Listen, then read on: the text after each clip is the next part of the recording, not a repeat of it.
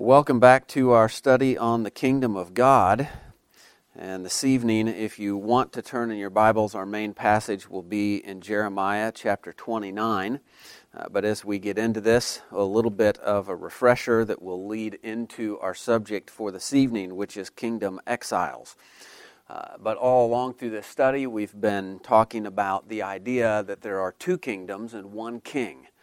Who is God, who rules over these two kingdoms. The one kingdom is the common kingdom that governs all mankind, and the other kingdom is the kingdom of heaven, or the redemptive kingdom that governs those people who are in covenant relationship to God via the covenant of grace, or the new covenant. So two kingdoms, one king, or two covenants, one Lord. And the issue that we wrestle with is that we, are, as believers, are citizens of the kingdom of heaven, but we live among the nations here on earth in the common kingdom. And so how do we navigate being citizens of two kingdoms? And so that's the question that we've been trying to answer. And so a few weeks ago, we looked at the idea of being pilgrims on the earth, particularly in the lives of the patriarchs, Abraham and Isaac, and what that means for us to be pilgrims, knowing that our eternal home is in the new heavens and the new earth, and so that this life is but temporary. Last week, we considered the idea of being a holy nation. So we looked at ethnic Israel, national Israel in the Old Testament under the Mosaic covenant as a holy nation. And so then this week, we're going to be looking at the idea of being exiles.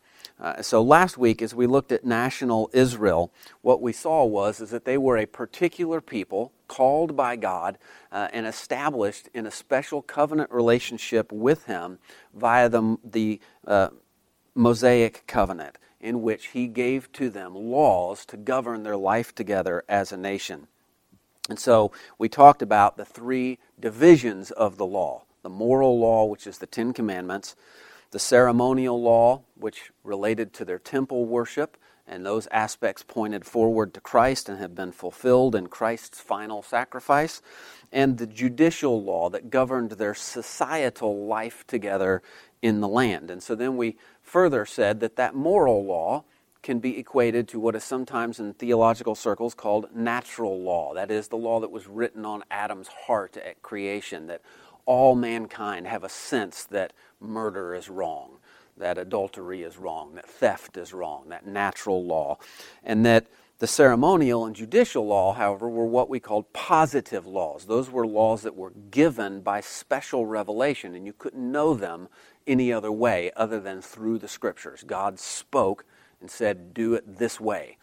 But we talked about the judicial laws of Israel and what our confession calls their general equity. And so how do we look at those judicial laws, work backward from them to the moral law that they're applying in the life of national Israel, and then work forward to how do we apply that in the life of the church as a holy nation. So that was what we did last week. But what happens is this holy nation of Israel ends up going into exile. King Nebuchadnezzar of Babylon conquers Israel.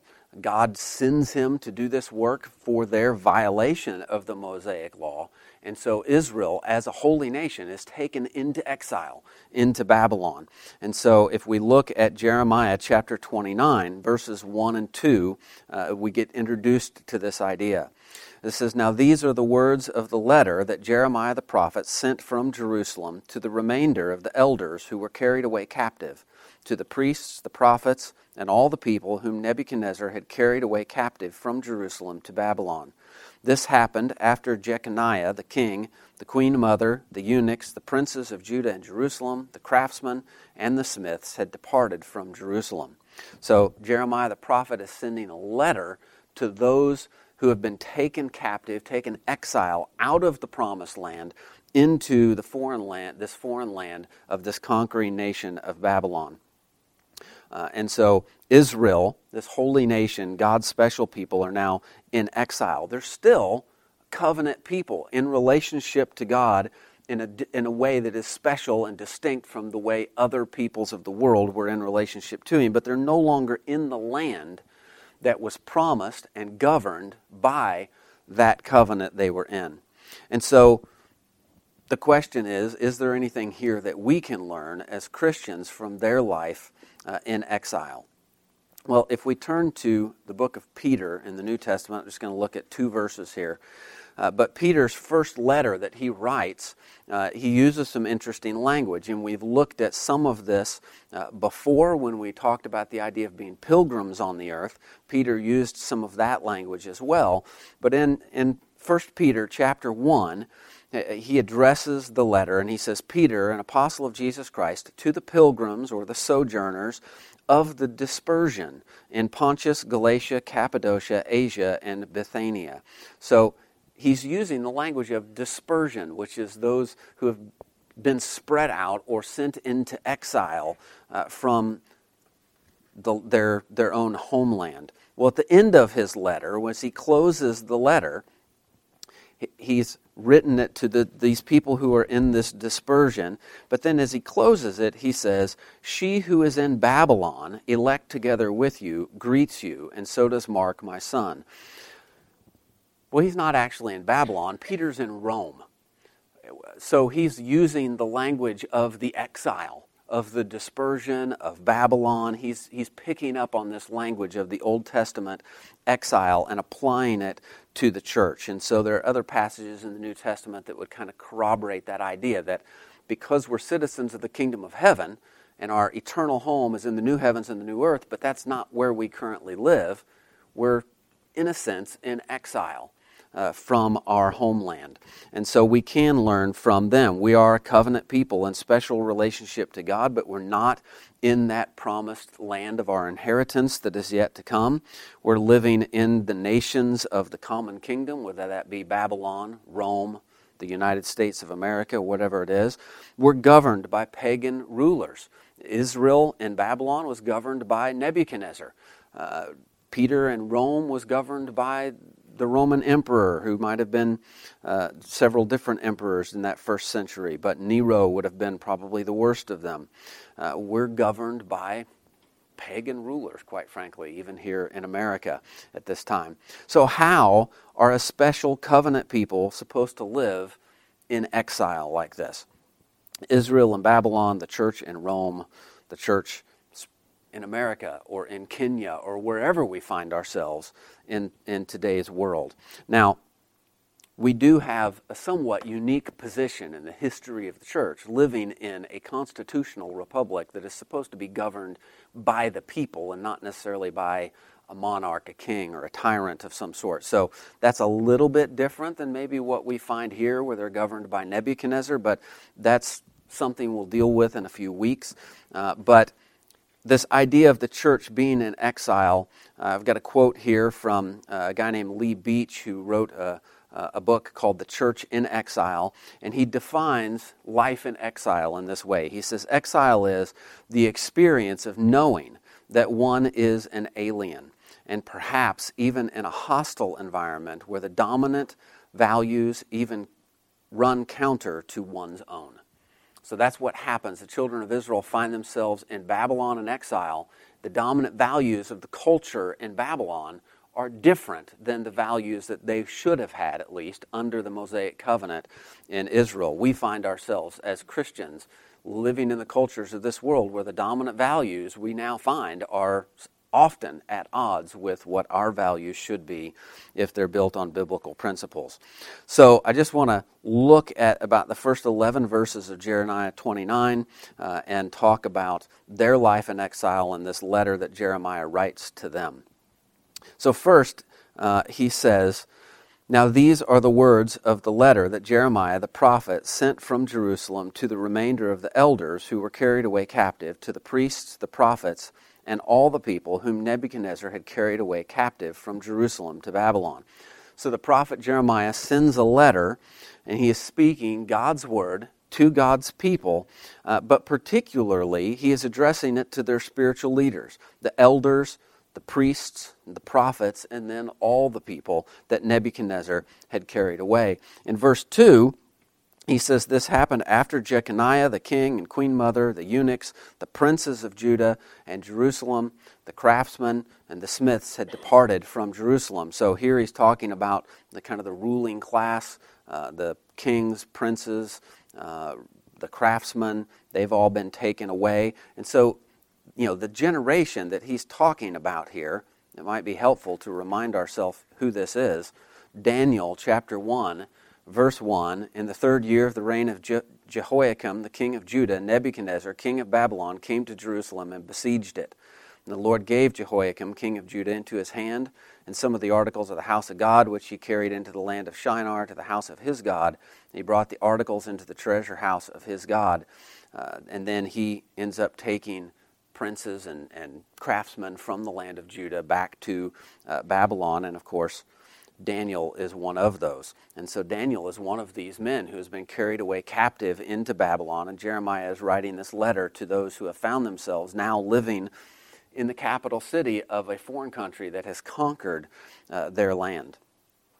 So then he says in verse 3, the letter was sent by the hand of Elisha, the son of Shaphan, and Gemariah, the son of Hilkiah, whom Zedekiah, king of Judah, sent to Babylon to Nebuchadnezzar, king of Babylon, saying. So the king in Jerusalem sent some representatives to Babylon. He's kind of a king there in Jerusalem who's ruling under the authority now of Nebuchadnezzar.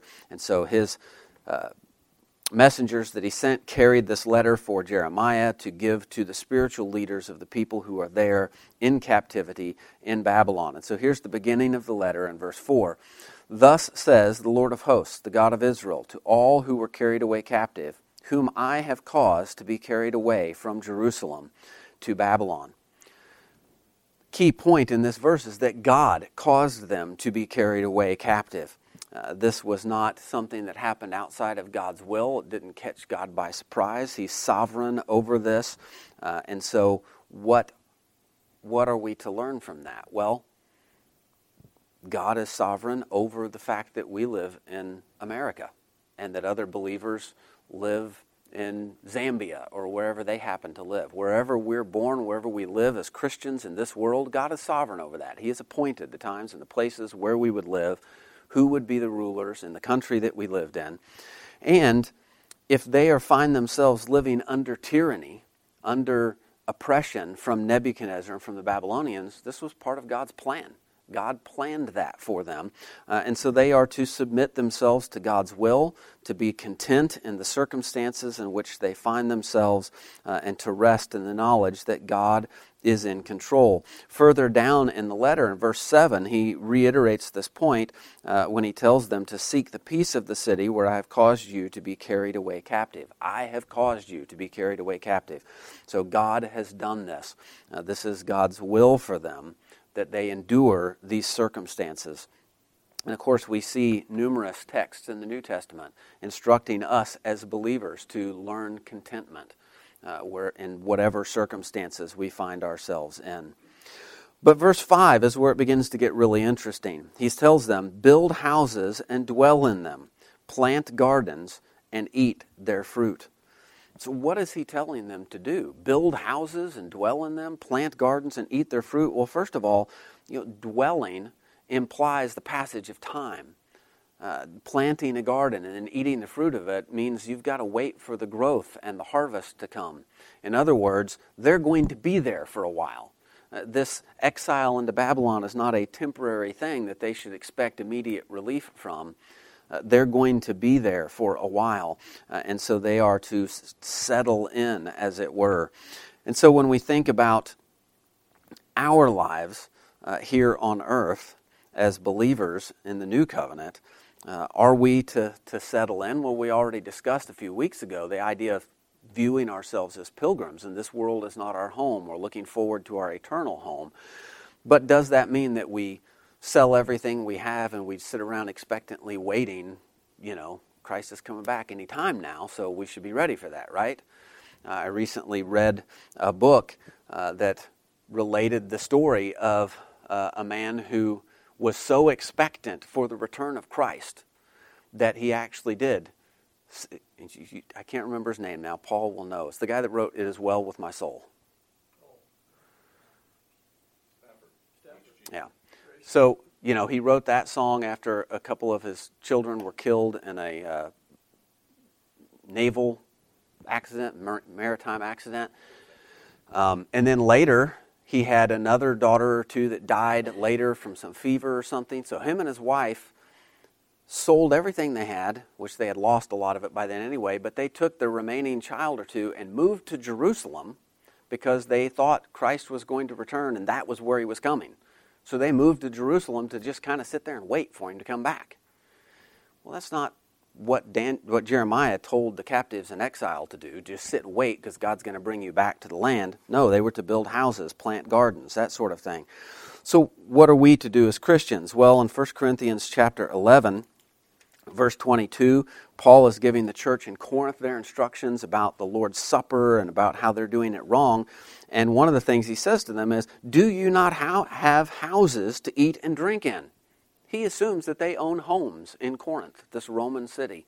He's not instructed them to sell their homes and sit around expectantly waiting for Christ to come back the next day. In 1 Thessalonians chapter 4, verse 11, Paul instructs the Thessalonians.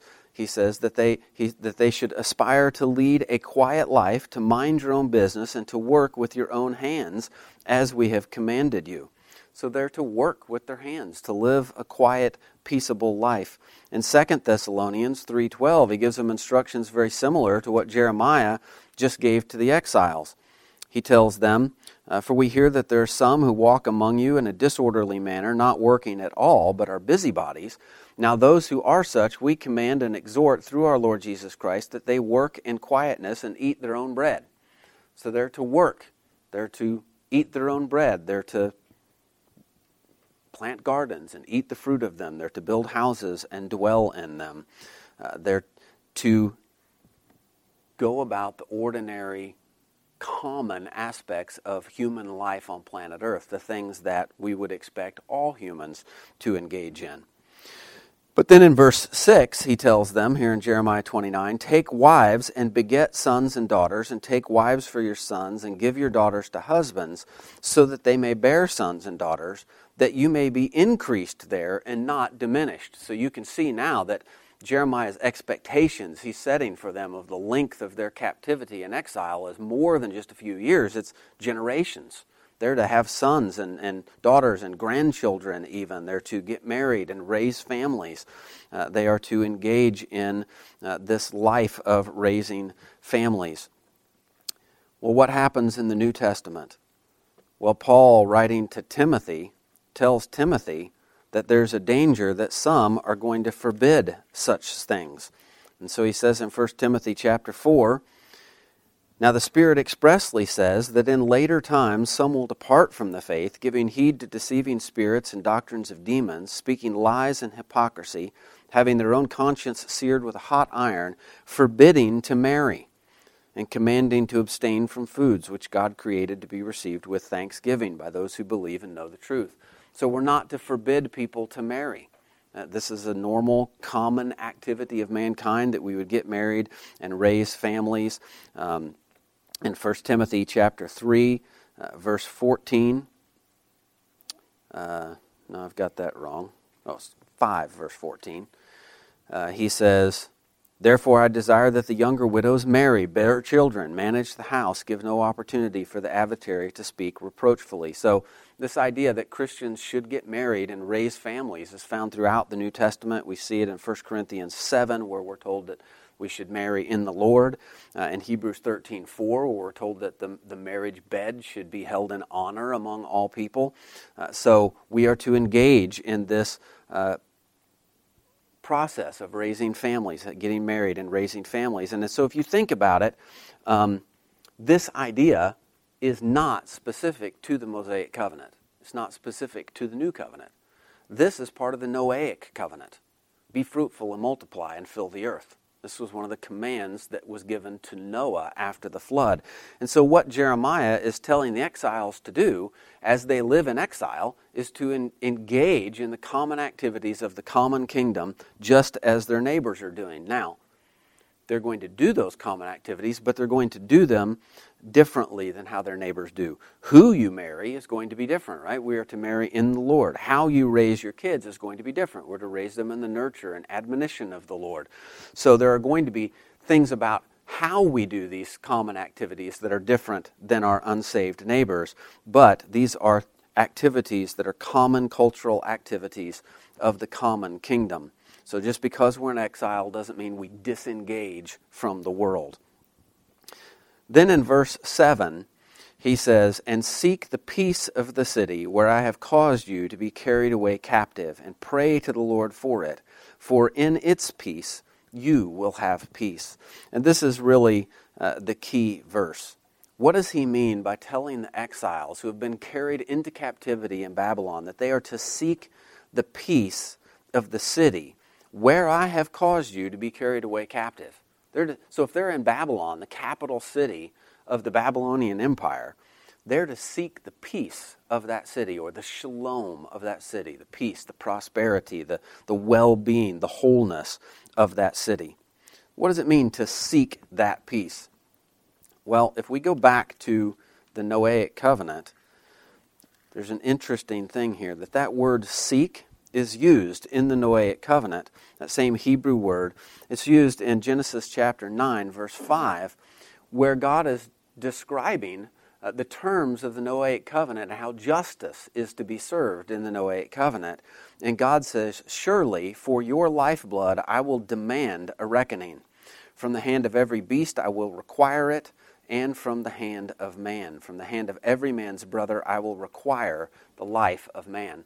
So the same Hebrew word that's translated as seek in Jeremiah 29 is used 3 times here in Genesis 9, verse 5. It's translated first as demand, translated twice more as require.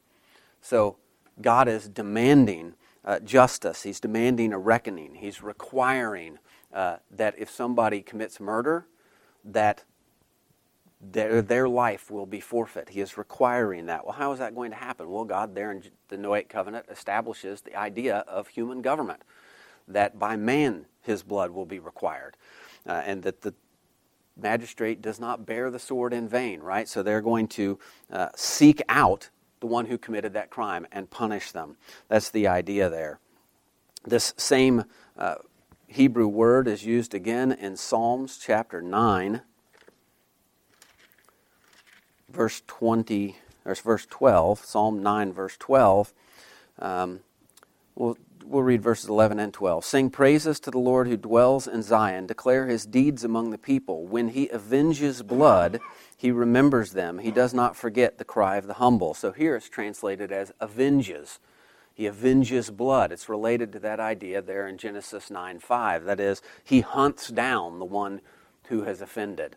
And so that's how this word is being used. And Jeremiah actually uses the word again in verse 13, Jeremiah 29:13, when he tells the Israelites then, "And you will seek me and find me when you search for me with all your heart."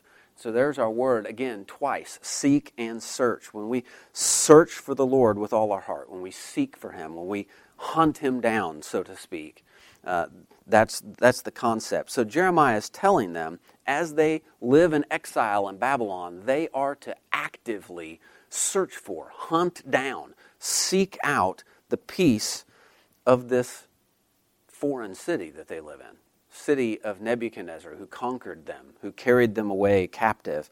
They are to hunt down, actively work towards finding ways to contribute to the shalom, the peace and the prosperity of this nation that they now find themselves inhabiting as exiles. Now that's a pretty tough thing to demand of them. But then he goes on and he says not only are they to do that, but they are to pray to the Lord for it. They are to pray that the Lord would grant peace and wholeness and prosperity to Babylon, where they are living as exiles. Calvin comments on this verse and he says, God not only forbids them to be seditious, but he would have them to obey from the heart, so that God might be a witness to their willing subjection and obedience. He was not satisfied with only external efforts, but he would have them to pray to God that all things might turn out prosperously and happily to the Babylonian king, even to the end of their exile. So you see what Calvin is saying. He's saying they've been carried away as captives, exile into Babylon, and they are not to be seditious. They're not to be undermining the peace of Babylon because they want to return to the promised land. God sent them there. This is the place that He has them until His appointed time for them to return, and therefore they are to live there in peace. They're to seek the peace of that city where they live, not to try and undermine it, not to work against Nebuchadnezzar, but rather to pray for him and to actively seek to be good citizens of this kingdom that they now find themselves living in. And he says, in its peace, you will have peace. Their life as exiles is now so bound up with this nation that they live in that they will only have peace in this life if they seek the peace of the city where they live. Well, is this something that carries over into our lives as Christians under the new covenant? Well, I think that it is. I mean, first of all, if we go back to a passage that we've looked at multiple times already in this study, which is Romans 13, what does Paul tell us in Romans 13, verse 1? Let every soul be subject to the governing authorities, for there is no authority except from God, and the authorities that exist are appointed by God. So he's telling us the same as what Jeremiah told them. God carried you away captive. Paul's saying, whatever authority you live under, whether it's Rome, the United States, North Korea, wherever it is, those authorities exist because God raised them up to be an authority. And then he says in verse 2, therefore, whoever resists the authority resists the ordinance of God. Those who resist will bring judgment on themselves.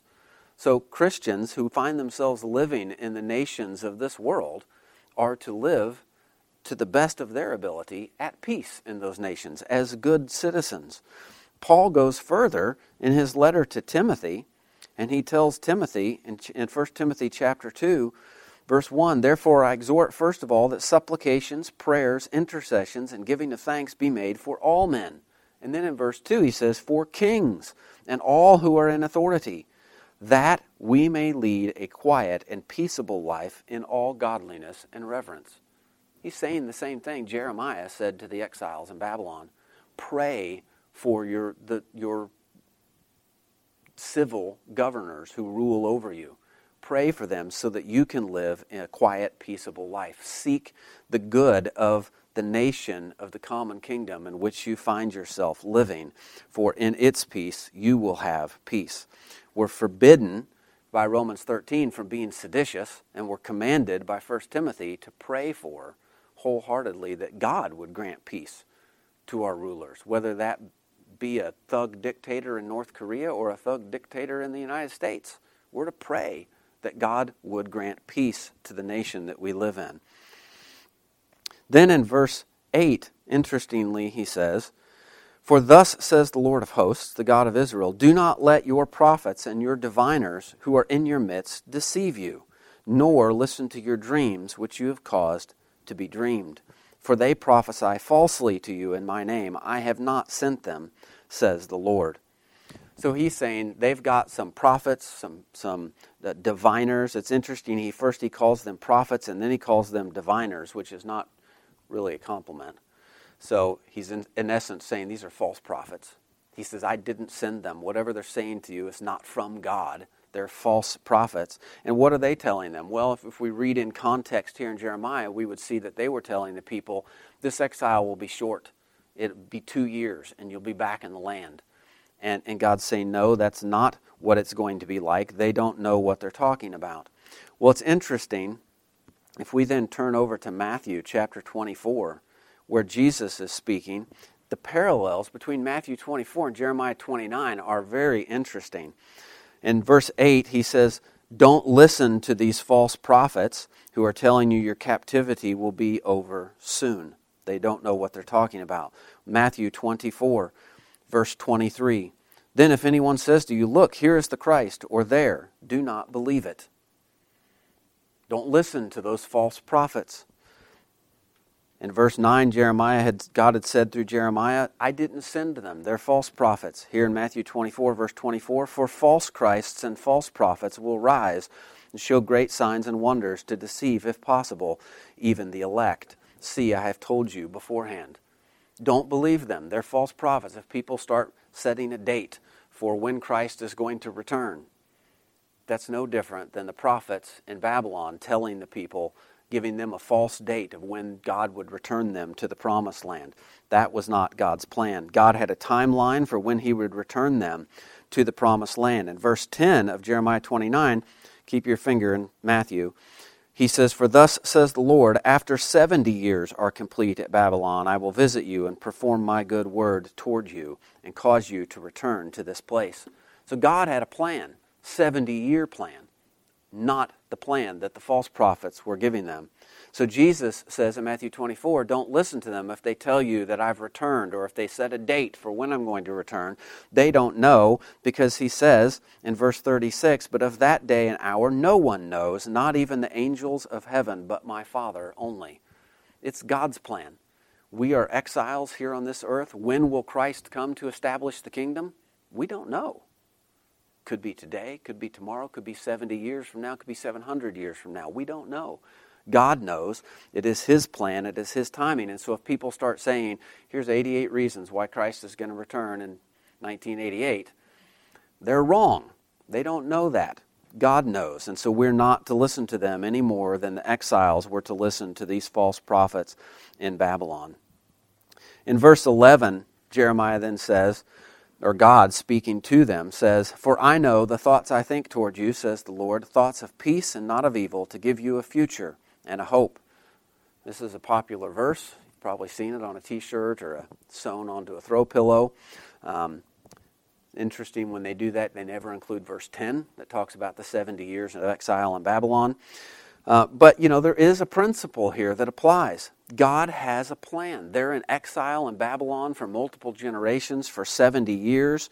They are to live as though they are settled in that land of Babylon, but they are to do so, building houses and dwelling in them, planting gardens and eating the fruit of them, getting married, raising families, having kids and grandkids. They are to do so, but they are to do so with a hope and an expectation of what God is going to do in the future, because he does have a plan for returning them to the land.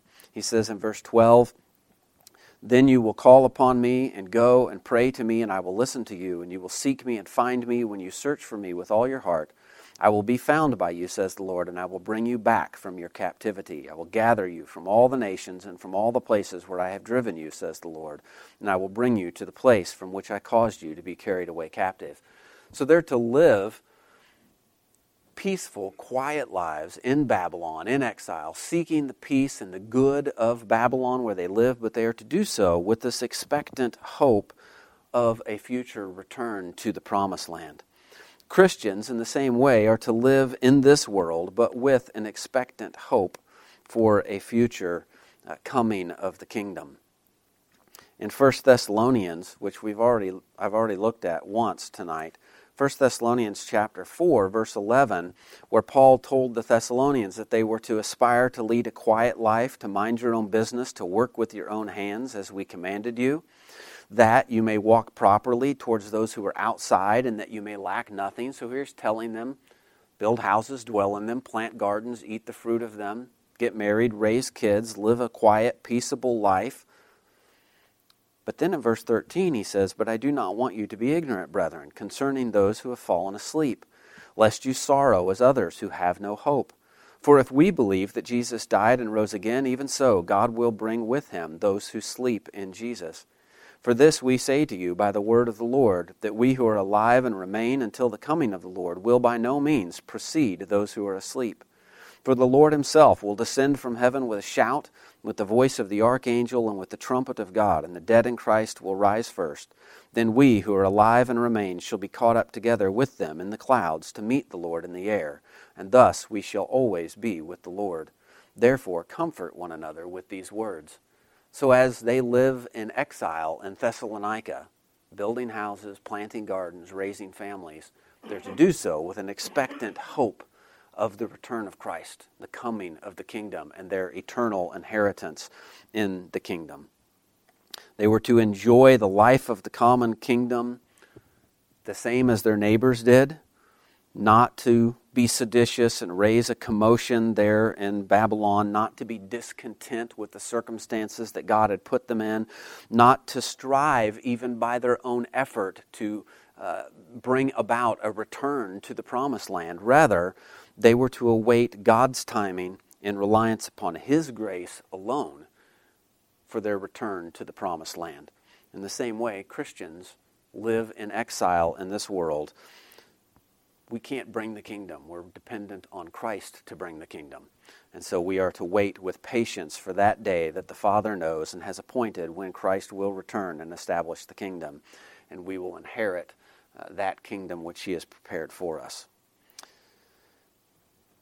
Verse 11 there in Jeremiah 29, that verse that's so popular. For I know the thoughts that I think towards you, says the Lord, thoughts of peace and not of evil, to give you a future and a hope. It reminds me of this verse that we've talked about quite a bit in the last few weeks, Romans 8:28. And we know that all things work together for good to those who love God, to those who are the called according to His purpose. All things, including exile. Whether that's in Babylon, Rome, or wherever Christians find themselves where God has put them. God is working out His perfect will in our lives wherever we are. I want to share with you a longer quote. This is from Carl Trueman. He's a professor of church history and a pastor in the Orthodox Presbyterian Church. And this is from an article he wrote in 2014 on a website called First Things, and I have the link if anybody is interested. It's quite a lengthy article, but it's a very good read. And he's talking about this idea of the church in exile, particularly addressing the situation that the church in America finds itself facing. And interestingly, he wrote this 9 years ago. But this is some of what he says in the article.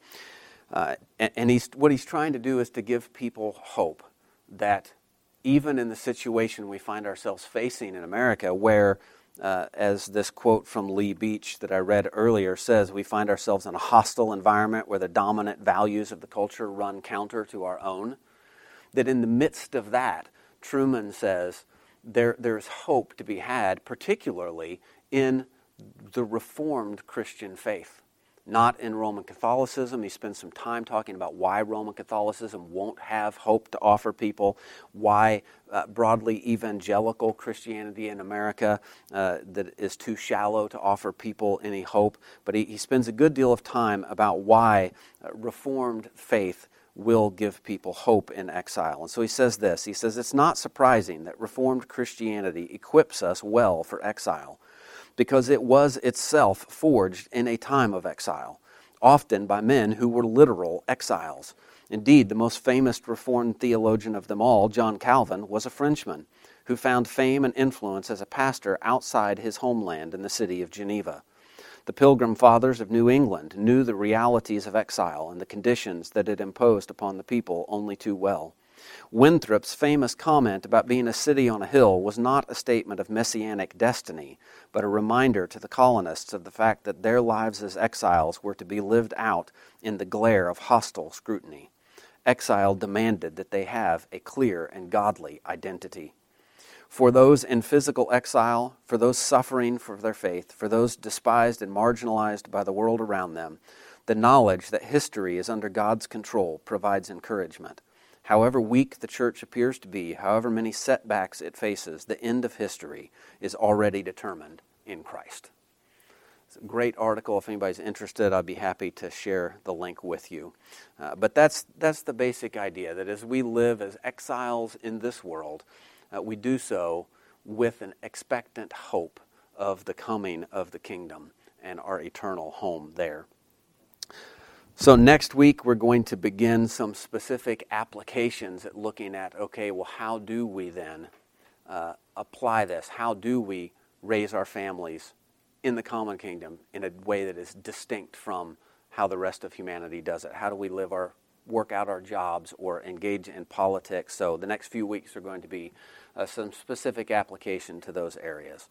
But let's close in a word of prayer.